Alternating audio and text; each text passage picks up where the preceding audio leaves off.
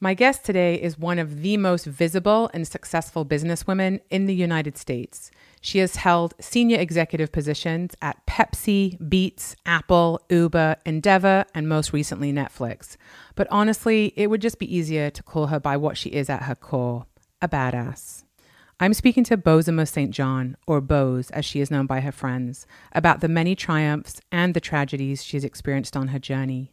There's a lot we can talk about, but I've picked a few things. And one of them, when I was thinking about you, is, you've worked in American corporate world for most of your career, and yet you're definitely someone who thinks outside of the box, and you've created opportunities for yourself, and you've really rewritten the rules. And I'm wondering how that has worked for you within the confines of corporate America. Oof, that is a complicated question. Listen, you don't know me, but I go in for the stuff. I like it. It's complicated because our definitions of success or making it work vary so much, right? I think somebody on the outside looking in at me would be like, holy shit, she's highly successful. Because they'll look at my resume, they'll look at the titles, the companies, they'll say, that is a successful person who has done it her way. And I look backwards in my career and I see all of the shards, all of the sharp edges, that what I thought success was going to look like is not the road I've been on. I think I've done well. I'm proud of myself, I'm like, girl, yeah, you did it, or you're doing it, right? But gosh, could it have come without the struggle, without the pain of it, without the trying to fit in and then being rejected and then trying it again someplace else and then being rejected. And then, you know what I mean? That doesn't feel like success. So I think it's like that our definitions are so different in how we perceive having made it or that success, that when I look at it, I look at myself, I'm like, yeah, you've done it all right. But I don't look at it in a romanticized way. I've often thought about what would my career trajectory have looked like if I hadn't have had to fight so hard. If I didn't have to expend that energy to what it took to forge a path where one didn't exist. Yes. It would have been different, because that's exhausting. Totally different. On top of doing the job, you've got to forge the path. Yes. I have a really good friend who, her name is Vivian Kay, and she has this expression, like, what would Chad do? She's a Black woman and an entrepreneur. It's like, that's like the hardest thing, right? And she said she always, to give herself a little more oomph or some ballsiness, she'll say, what would Chad do in this situation? And I often think about that. I'm like, if I was Chad, what would my career look like? For me, it's been difficult to get to do something that so few women get to do. I mean, when I look at what I do, so few women have their own shows or get to interview people on primetime television or whatever. And certainly for you, it's like you got hired by Beats, Uber, Netflix, Apple. These are some of the biggest companies in the world. Yeah. And so you repeatedly got hired by them. So something is obviously working. Yeah. Right? Yeah. But we're talking about the journey. And so the journey to get there. And then I was also thinking, you obviously come into a company to do what Boz does really well. They're hiring you for a reason, right? Yeah, right. But how is it when you get in there, and how do you handle resistance when you're pushing for a company to head in a certain direction? Internal politics don't support that vision. So you signed up for a job and you're like, yeah, I'm here to do what Boz does. But then you get in there, it's like, oh, okay, maybe this isn't so easy. How do you handle that resistance? Right. Well, it's so interesting because when I think about the idea of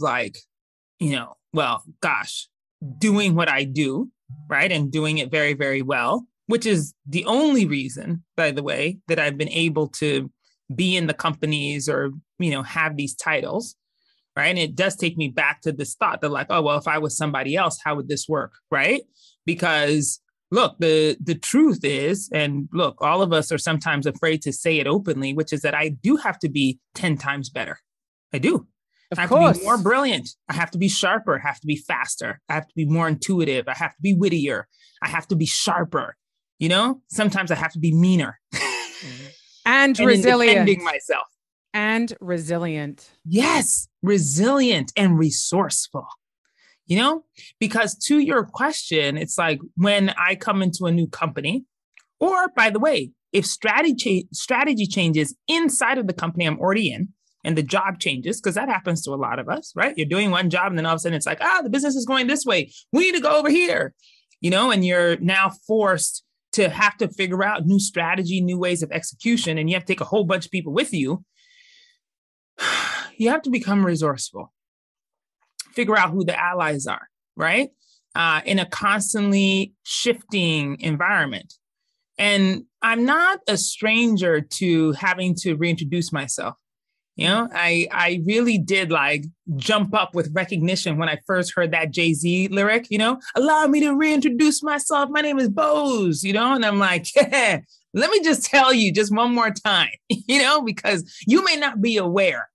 And it is that kind of process. When I was a kid, my parents moved around a lot. I was moving from country to country, like, our family's originally from Ghana. You got used to reintroducing yourself every city you went to. Every city I went to. Yeah. I had to tell people how to say my name right, because look, that kind of stuff is important. You want your identity to be respected, and you want people not to just casually call you whatever they want, and that, even though sounds superficial, it is absolutely deeply rooted in your own self-worth and how people view you. It's like, all of it stems from that. Yeah. I mean, even you saying that you welcome the opportunity to reintroduce yourself because you're a Bose, that comes from the knowledge that you are you and that you bring what you bring to the table and that you're you. That's right. That's right. And people have to buy into that. It's like any kind of relationship that you would forge. It's the same when you enter any new environment of a company and you have to take a lot of people with you. They have to believe you.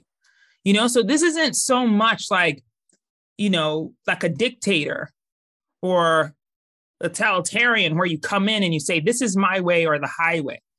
It's like some of it is true, but any good leader knows that you have to also do the balance. It's a very delicate balance of taking in information, making sure people feel like they're heard, and then also giving direction so they know that, oh, you know where the hell you're going, but you listen to me.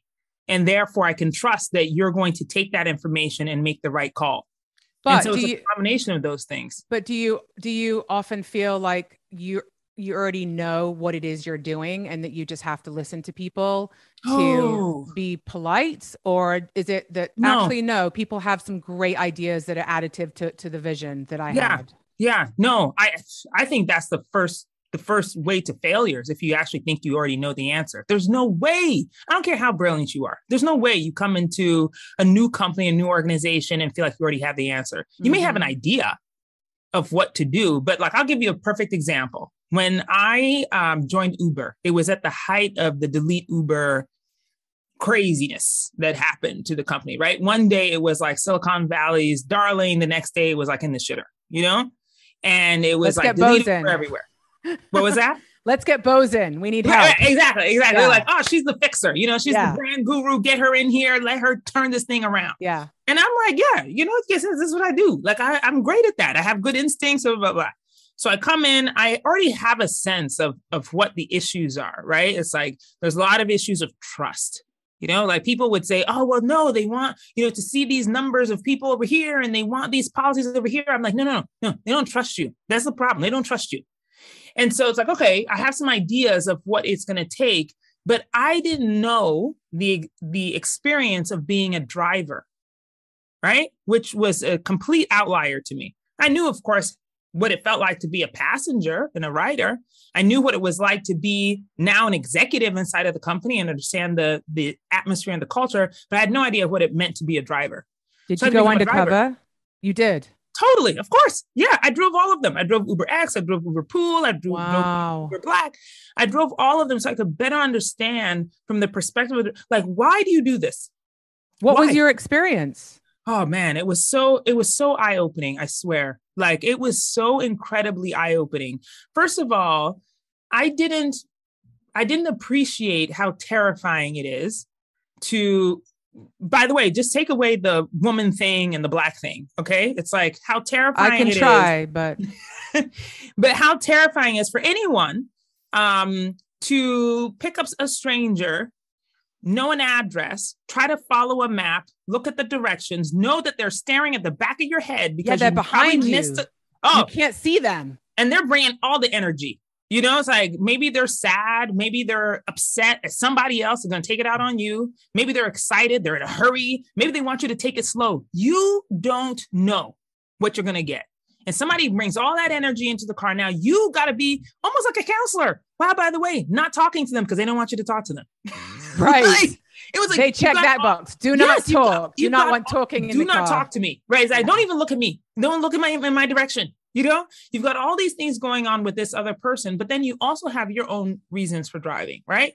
Perhaps it's that like, you know, you're trying to save money to go to college, or you're trying to buy a new house, or maybe you're just trying to put dinner on the table, you know, but you've got all of these things happening. Oh, by the way, your own emotions, the shit that happened to you, you know? So It's like understanding for me, what was going to be the connector point between drivers and riders to build trust between those two people was actually the magic to turning around the trust for the company.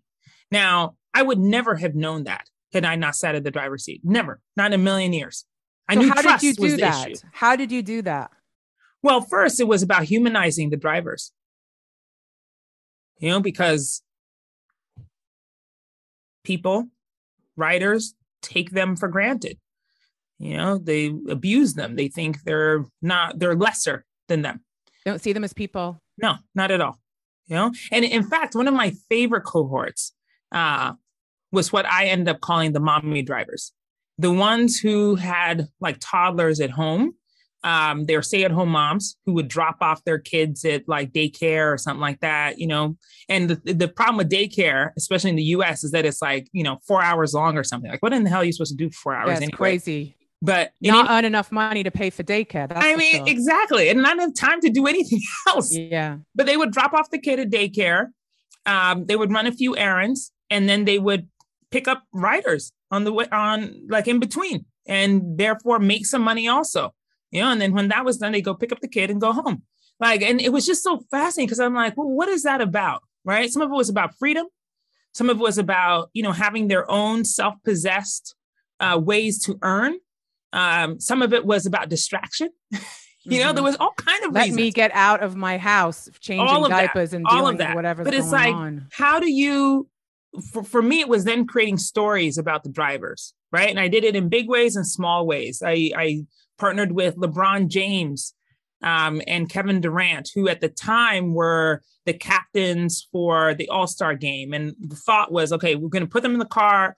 They're going to talk to a driver. The driver was Kerry Champion, who is a good friend and a sports journalist, and have them talk about anything that they want to talk about.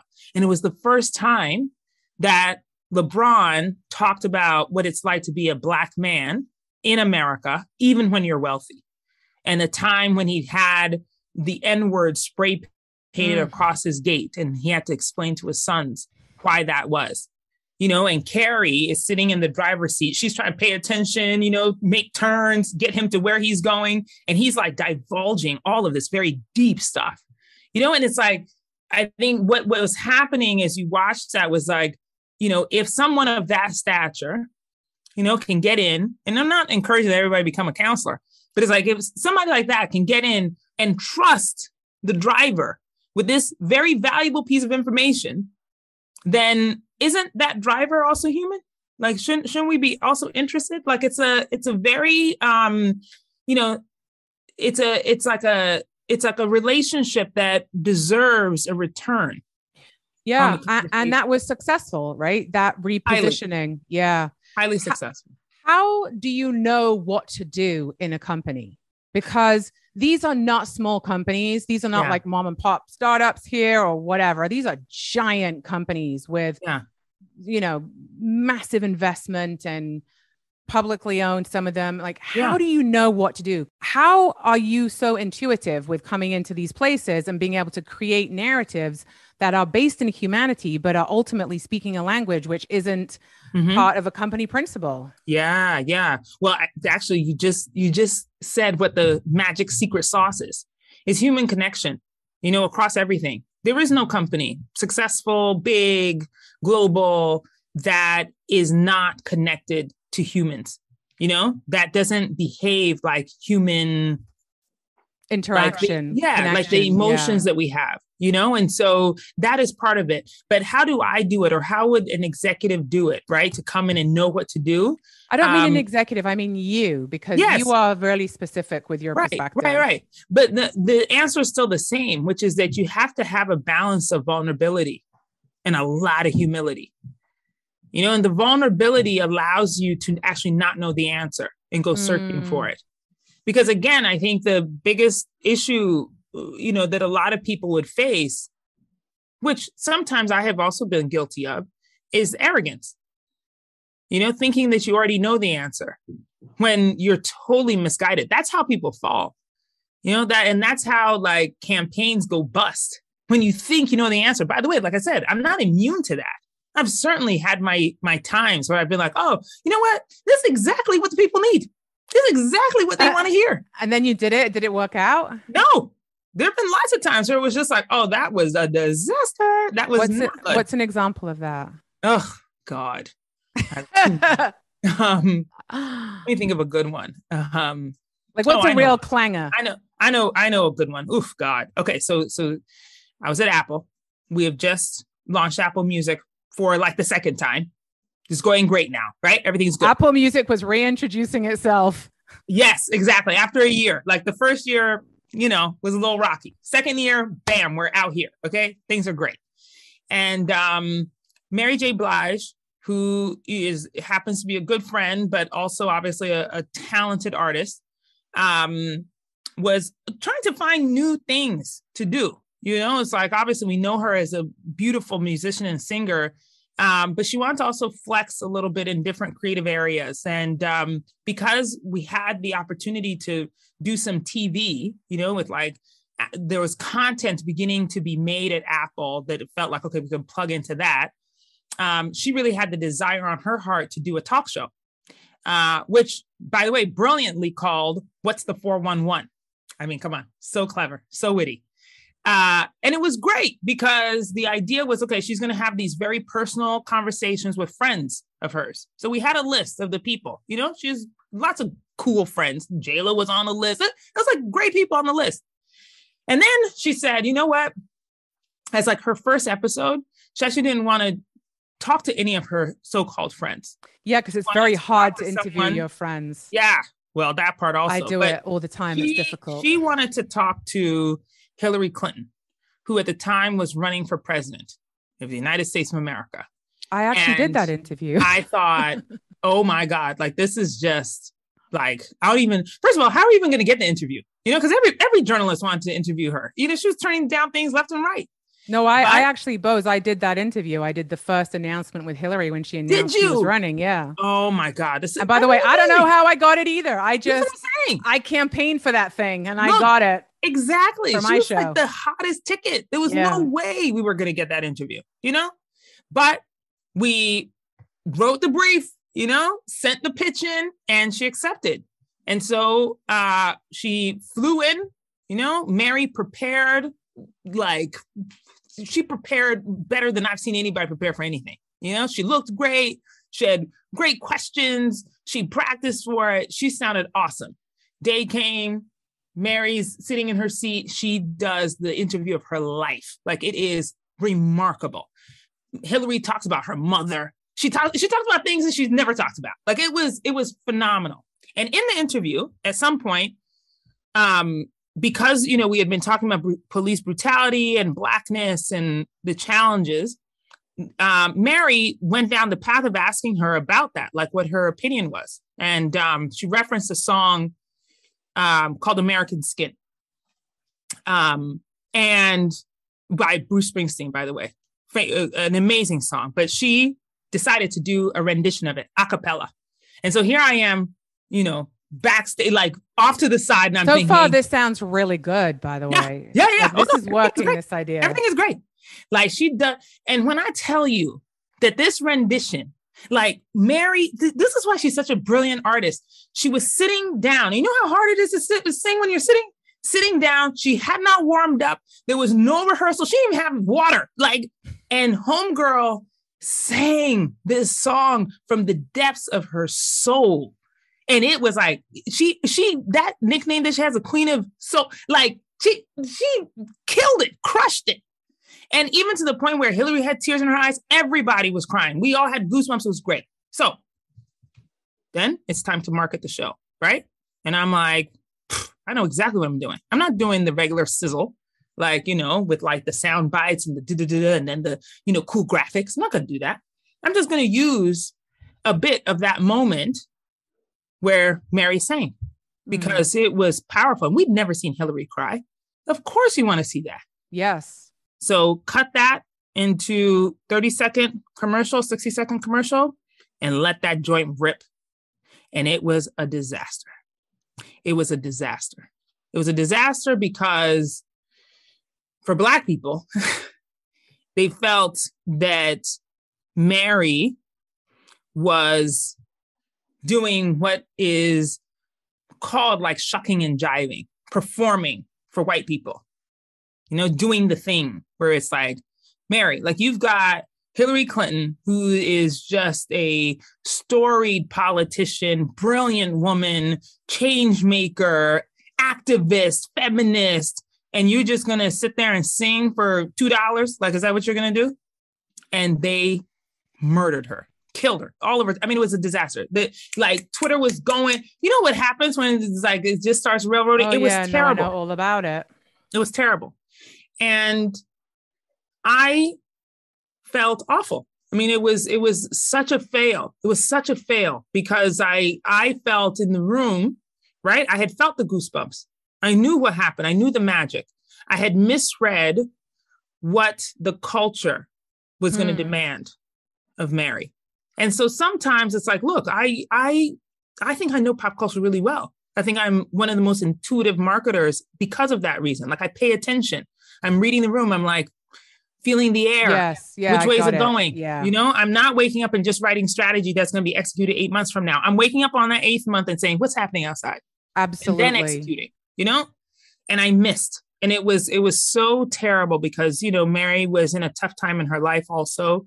And I felt like personally probably let her down in a major way, not just professionally, but personally. And, you know, it was a really hard thing to come out of. Her show didn't make it, you know, for various reasons, but that was one of them. And it was one of the greatest mistakes, I think, of my career. Thank you for sharing that with such honesty and vulnerability. I think it is so important for people to know that everybody fails. Everybody fails. Yes. It is not to do with not failing. It is, what do you do after that failure? Yes, exactly. Exactly. Because by the way, you are allowed to feel all the feelings. You know, it's like, I'm not going to pretend like I was some bulletproof person who's went to sleep that night and then woke up the next day and said, you know what? Dust myself off, you know, fall down 7, stand up 8. Yeah, that right. happened. You know what I mean? Yeah. That's how it happened. Yeah. I was scared. I was terrified. I was sad. I was embarrassed. You know, I had all of shame, all of that huge shame. How do you walk in, you know, into the next meeting, into the next campaign? How do you sit across the table from another artist and promise that you will deliver? You know, and they're thinking, I saw what happened to Mary J. Of course. And you're the brilliant marketer who's supposed to handle my campaign. Oh no. Yeah. You know, and then by the way, second guessing every decision after that. So how could you know? It's a long process to heal. It is. Yeah. Gosh, I'm listening to that story and I'm thinking about how you started your career, your first paying job was as a phone operator for AT&T. My God. How did you even get that? See, you're a great journalist. This is why. Because I'm like, how the hell do you even know that? Because I did my research on you, Bose. You're amazing. You're amazing. That was really fascinating to me. Yes. That was your first job. Can you imagine? Oh my God. Do you think they even know that? I don't think they know that. There's no way they know that. Watch, AT&T is going to come after you tomorrow to be that CMO. Because as far as I know, I don't know if you have something else lined up, but watch, AT&T is going to come off. Exactly. Wouldn't that be the story? Right. Right. It'd be like, I started out my very first job, like sitting there, hello, AT&T, how can I help you? You know, see? You still got it. You still got it. I still got the cadence. I mean, you still got it. I helped all kinds of people. And by the way, just to date myself, when operators really were necessary to connect international calls, that was what I was doing. Imagine. Invaluable. I mean, like, come on. I spoke to people from all kinds of places, connected them to their loved ones. And then, you'd have to stay on the line to make sure that the connection. Did you hear conversations? Oh yeah, all the time. Oh yeah. You would have to stay to make sure it actually connected, that they began their conversation, and then you could drop. It was part of the training. So yeah, I heard all kind of stuff. I mean, it was like, somebody connects and the first hello, they start screaming or they cry or they ask something mundane and you can tell the tremor in their voice that there's actually something really important they're about to talk about. It's like picking up all of those human. You're so observant and intuitive. And it's like, I'm hearing your intuition with human behavior and how deep that is. And to have that level of empathy and intuition, most people who have that have experienced a wide range of emotional things themselves. Yeah. And when I was reading about you, I was taken with how much loss you've experienced in your life. Yeah. And starting with, well, I don't know if this was the first loss, but certainly your daughter Eve was born prematurely at 7 months. Yes. And did not survive. Yeah. And then your husband, Peter, died from cancer. Yeah. And that was both within a few years of each other. Yeah. And I'm so sorry that you had both of those experiences. And I'm wondering how those losses have shaped you. And I know that's a really big question. Yeah. Yeah. But it's I'm sorry, Bose, can I just ask you, are you comfortable with me asking? Oh, yes. Okay. Yes. Because I say this to my teams all the time too, people that I work with that, and I know it's like hard for people sometimes to bring their full selves, to situations, but I find it almost impossible, to be 2 or 3 people at the same time. It's like I'm a better executive because I'm a widow. I'm more empathetic because I have suffered the loss of a child prematurely. My college boyfriend committed suicide and left me the voicemail. Like my understanding of grief is so complicated and because of the different types. Yes. And so I think I'm a better human because of those experiences. And that's taking a lot of therapy in order to be able to say that. Yeah.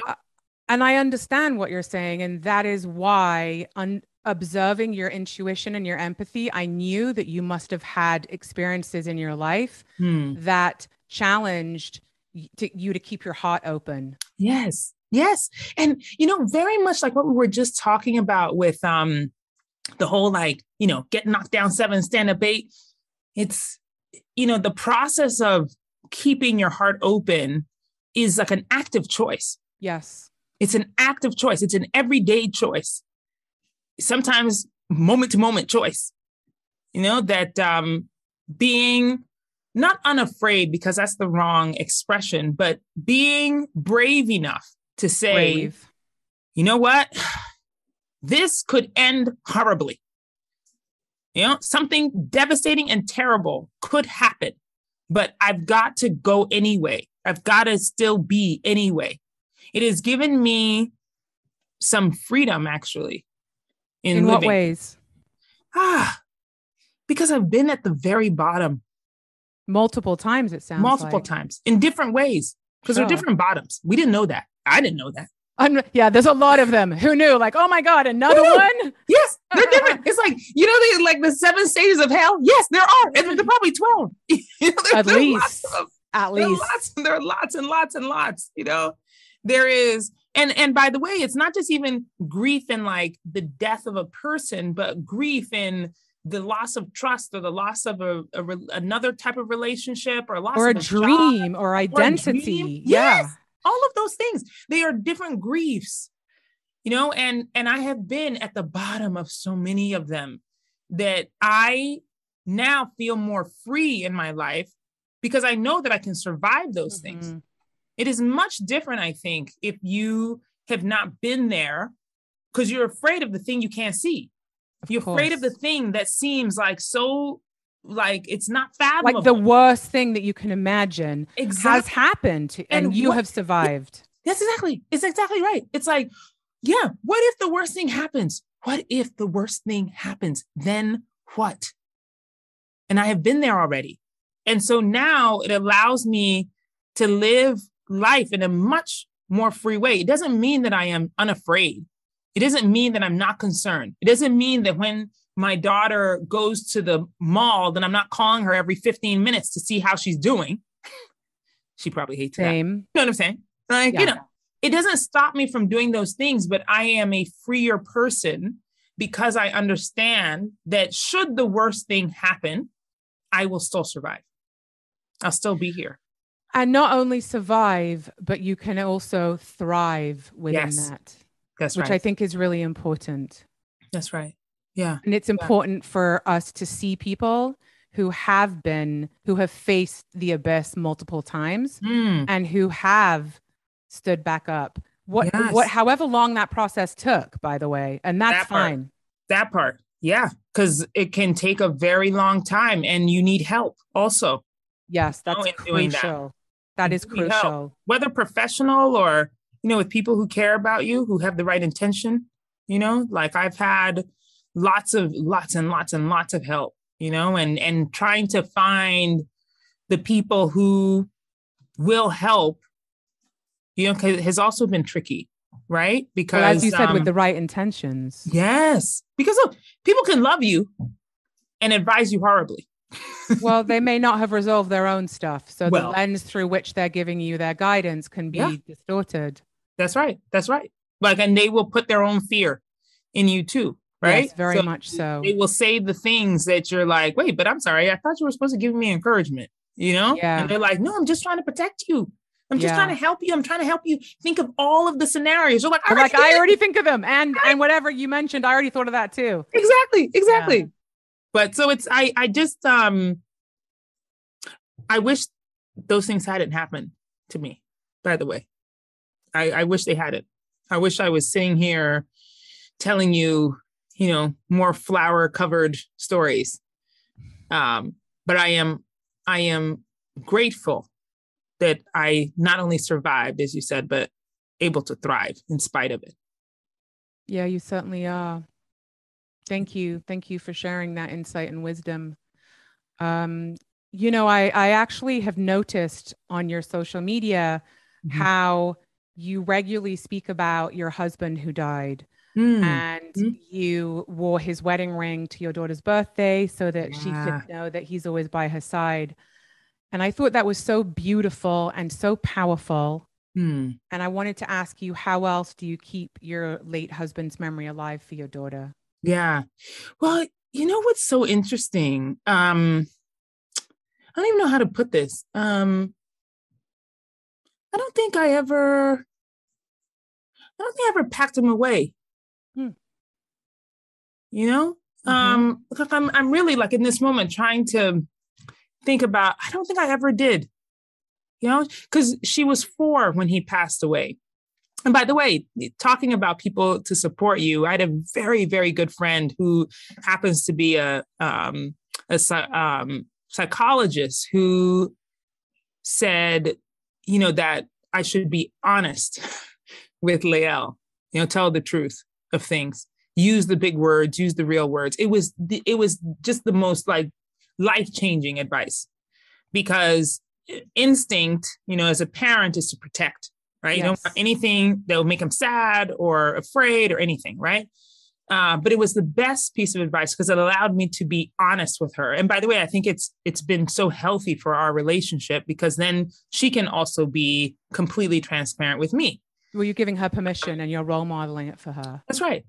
And so when he died, and even in the process of his dying, we were very transparent, very honest in those conversations. And so I feel like after he passed away, I didn't have to hide any of the things. And so I talked about him very actively, and I still do, it's especially like as she started to develop her personality, or things would happen and I'd be like, there's no way you would know that. Like that, your dad does that. Wow. You know what I mean? Like that happens all of the time. Like the way she sits cross-legged is exactly like him. It freaks me out. It's very, very weird, Yeah. Or like sometimes like an expression she will use or a way she looks at me. I'm telling you, I literally will just be like, your dad did that. Why are you doing that? That's and so wild. I think some of it to her, and sometimes it causes me pain. Sometimes it's like a little pain where I'm just like, oh man, like can't believe the man is no longer here. And but you miss him. Oh yes, in that moment, very much so. But I think it also has the dual effect of like keeping him very alive for her. Sometimes it brings her a lot of joy, to know that like, oh, well, I sit like my dad, which is like such an that must be thing. Comforting for her. Yeah. Yeah. But Lael, then it's like, Lael, is that her name? Yeah. Lael. Mm-hmm. Lael. I love seeing the videos that you share with her, because you're sharing all of your wins. You're sharing all of your successes. You're sharing your life with her in a way that is so inclusive, and she's your daughter. So obviously, but you know what? No, not obviously. A lot of parents don't do that. Yeah. And you can see, like in a recent post, you said that if she wasn't your daughter, you would want to be her friend. Yes. And I feel like that about my big daughter. I was a mom when I was 19 years old. So I have a grown-up daughter, and I feel like that. I'm like, if you want my kid, I'd want to be friends with you because you're an awesome woman, And the bond you have with your daughter is so clear and so powerful. Yeah. It really is. I so enjoy our relationship. It's very different from my relationship with my mom. How so? Well, in that, and by the way, I think my idea of motherhood is different, but I think maybe, and I won't speak for everybody, of course, but she grew up in a time and with a mother who was very strict on her, who was not her friend. And so my mom then tried to evolve that, right? And say, okay, I'm your mom, but I also want to get to know you better, as more than just this mother-daughter relationship. But that was also fraught with... That's a complicated boundary. It's a very complicated boundary. It is, you know? But I don't think she understood exactly how to navigate it, also because it hadn't been modeled for her. And so she's the first generation of mother that's looking at parenting differently. It's also a generational thing, right? 100%. Yeah. And so now it's like, I'm looking at my daughter, right? Especially when she was born and then going through this, with losing her father and my husband, it was transformational, because I was like, man, I want to make sure that we're able to be super transparent with each other, because I want to know what's going on. I want to know what she's thinking. I want to know how to help. I want to know how to advise without losing the role of mother. Yeah. Right.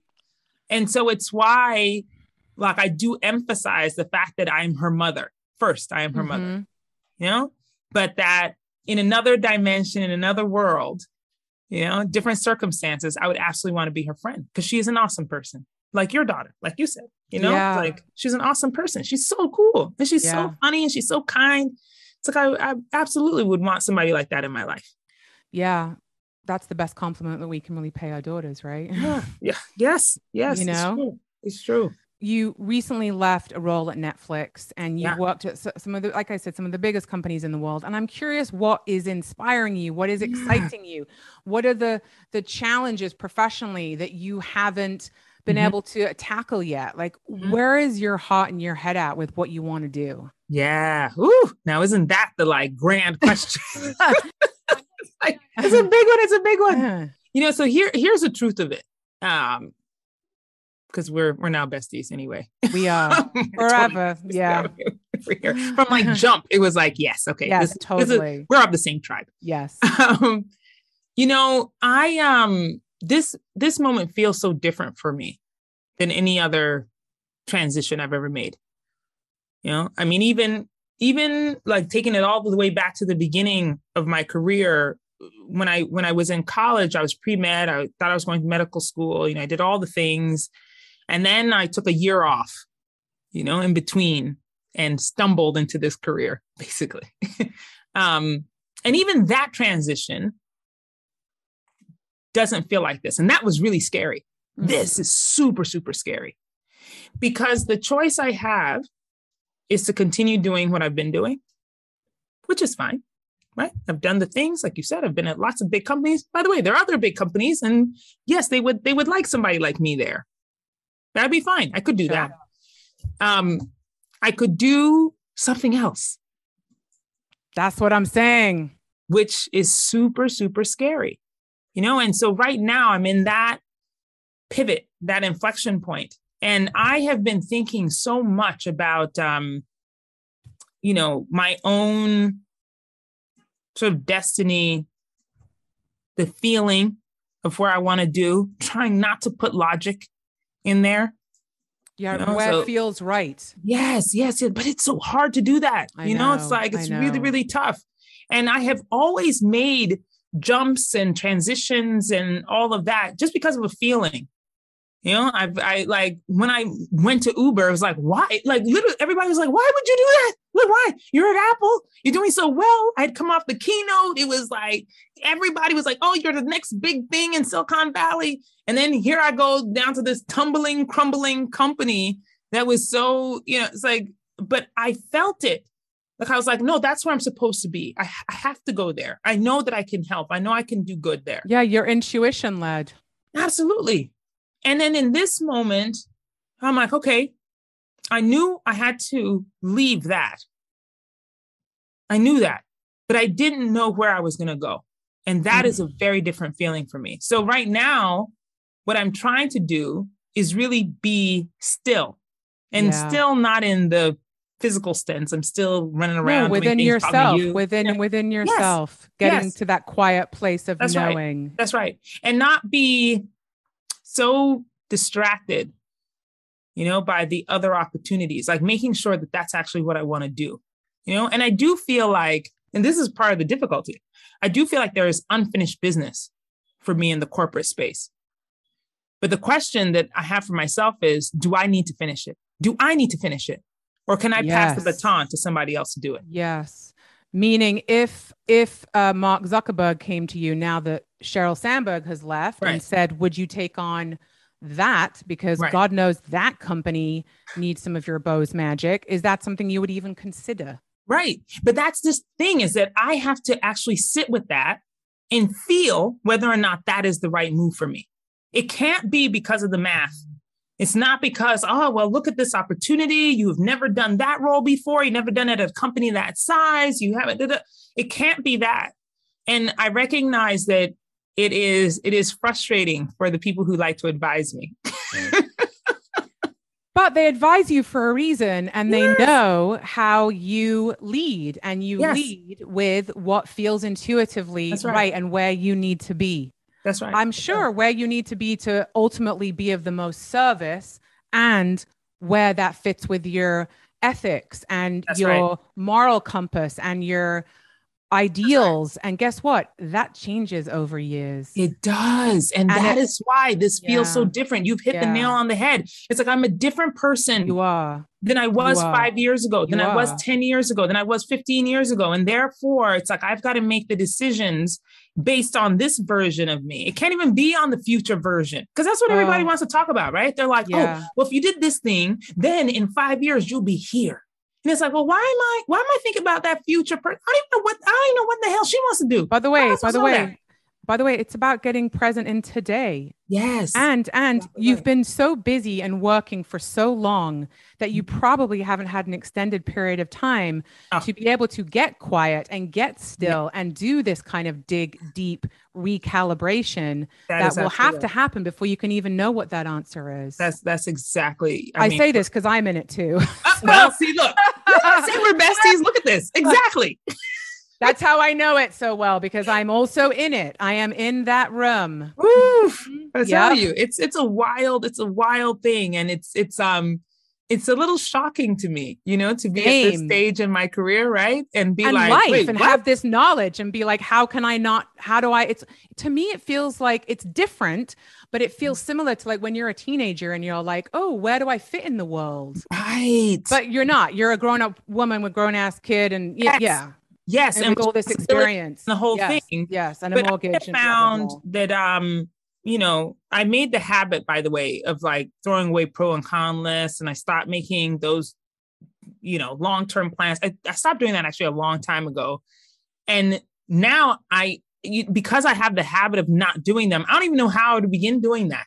You know what I mean? And so Hmm. I'm not going to, but it is much more difficult to, like we said, get still, really understand the intuitive voice, and then make a decision based on that. Yes, I understand. Make the decision based on that. So It's actually doing less. It's yeah, doing less, I not know. more. Can you imagine doing less? What a concept. What a concept for type A doers. Exactly. From people who are bosses out here, trying to accomplish everything, who are ambitious, do less. And also how incredible that your daughter is going to get to have this stage of life role Mm, modeled yes, because true. our daughters also need to know that there are times where we have to slow down and go inward and stay Yes, true to ourselves. that's right. That's right. That's right. And I really do hope that she will understand that, as a principle for herself in her own life. One of the things, like I said, that is the hardest to do is to just listen to yourself. What do you want to do? Like, what do I Yes. want? Yes. Because like we said, there are well-intentioned people who want to advise. There's all kind of inputs, and I really do want her to see that no one actually knows better for you than yourself, That's and true. that if you really take the time to consider and weigh what it is that you want, you're going to make the right decision, and that there's actually no fear in that. So for me, Trust I'm trying yourself. to remember that Yeah. constantly now. Yeah. Well, let's continue this discussion because I'm in the same space. So, who are some of the voices that have most inspired you on your journey? Hmm.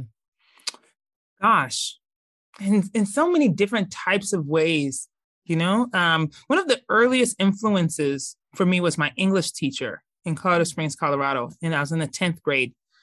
Um, she was so fascinating or she was so influential in my life because she was the first person who told me I was a good storyteller. Hmm. No one had said that to me before. And it was interesting because like I come from a family of storytellers. It's like, and Ghanaian culture is full of storytellers. It's like how you communicate everything. But my dad is an incredible storyteller, great orator, and I think because I'd always just so admired him that I never considered that I was good at it. Not even great, just good. And she was one of the first people. And I hear her voice constantly, even now when I am trying to create a campaign or think about a strategy, I think about the things that she said to me at that time, that made me consider storytelling as my own talent, my own gift. She probably doesn't even know that. um, but and then there have been other more practical influences. Spike Lee, who was one of my first bosses. Yeah. He's a great influence. Like, and again, just And what a great marketer he is. what a People great know who Spike Lee is. They don't know who a lot of other directors are. look, exactly. But the thing I learned from him, which was so important, was his unapologetic Blackness. Mm.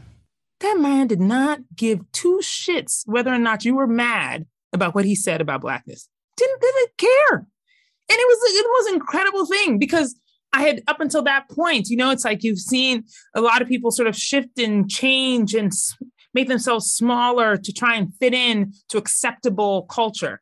And he was like, oh no, boom, I'm throwing it down. If you don't like it, so what? I actually don't have to like you at all. And people call him all kind of names, you know, say that he has a bad attitude. And he's like, and? It sounds like he was a bit of a role model for you. Oh, yes. Oh, yes. I so admired it because it was one of the first times I'd actually seen somebody who was in the public eye, who had a loud voice and who didn't try to dim themselves, even the sharp edges. He never tried to dull it. And I thought that was just absolutely amazing. And maybe I'd also say Ariana Huffington, who more recently has been such a great influence to me. She always picks up the phone.